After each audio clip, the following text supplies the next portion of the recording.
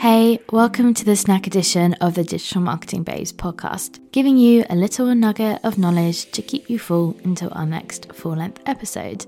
This week, I'm going to be talking about accessibility on social media platforms and just digital in general, really. This is something I am so passionate about. After working with a disability charity for a long time, I feel like I know a fair bit, but as always, I've still got a lot of learning to do. So this is why I wanted to talk about accessibility.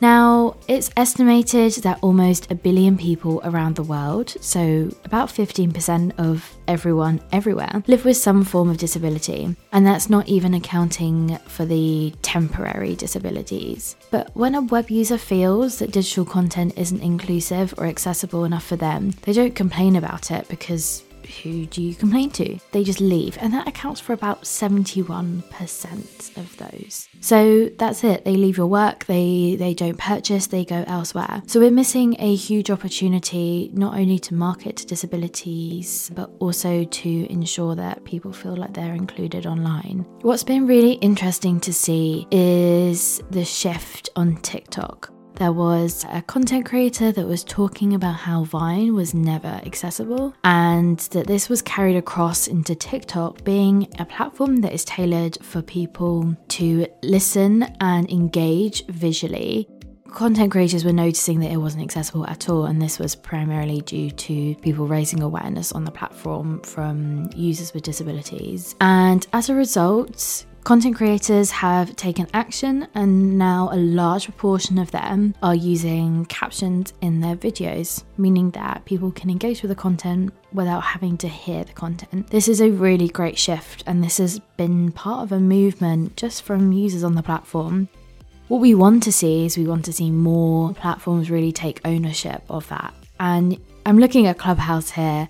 Clubhouse launched in 2020 and did not have accessibility in mind. It's incredibly chaotic for those with disabilities. Speaking to a user who has ADHD, found it a very challenging platform to manage. So it's thinking about all these different options for users and how can we create a more inclusive environment.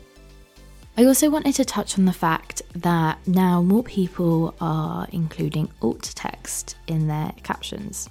Alt text is essentially just an image description of what you're posting. So we're seeing people do this, and the main reason for getting people on board was to help them increase their visibility on Instagram. We see that rather than doing it just for accessibility, people do it because it's an opportunity to add in their keywords. So for example, if we posted a picture of, let's say, our logo, we should then capture that as the Digital Marketing Babes podcast logo, because anyone who can't see that can then see the caption and they can pick that up via a screen reader. But we find that people are using it as an opportunity for keywords. I think it's great that they're doing it, but maybe the right intentions aren't behind that. But there's also something around how can we make copywriting accessible in the same way.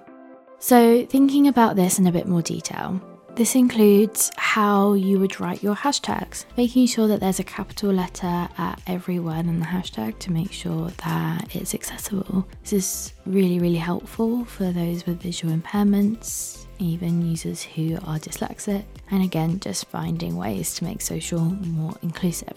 So I am really passionate about this, and I really want us to make sure that we are making it more inclusive. And this includes not just adding alt text, but avoiding ableist language when we're talking online, making sure that we're considerate of others and finding the best ways to make inclusive content. Head over to our Instagram at Digital Marketing Babes and let us know, do you think it's down to the platforms themselves, or is it down to the users, or maybe it's a joint effort? Let us know, and also please do share your thoughts on how we can make social media a more inclusive place, because I really think we're all in this together. Thank you so much for listening, and catch us next week with our next episode. Bye.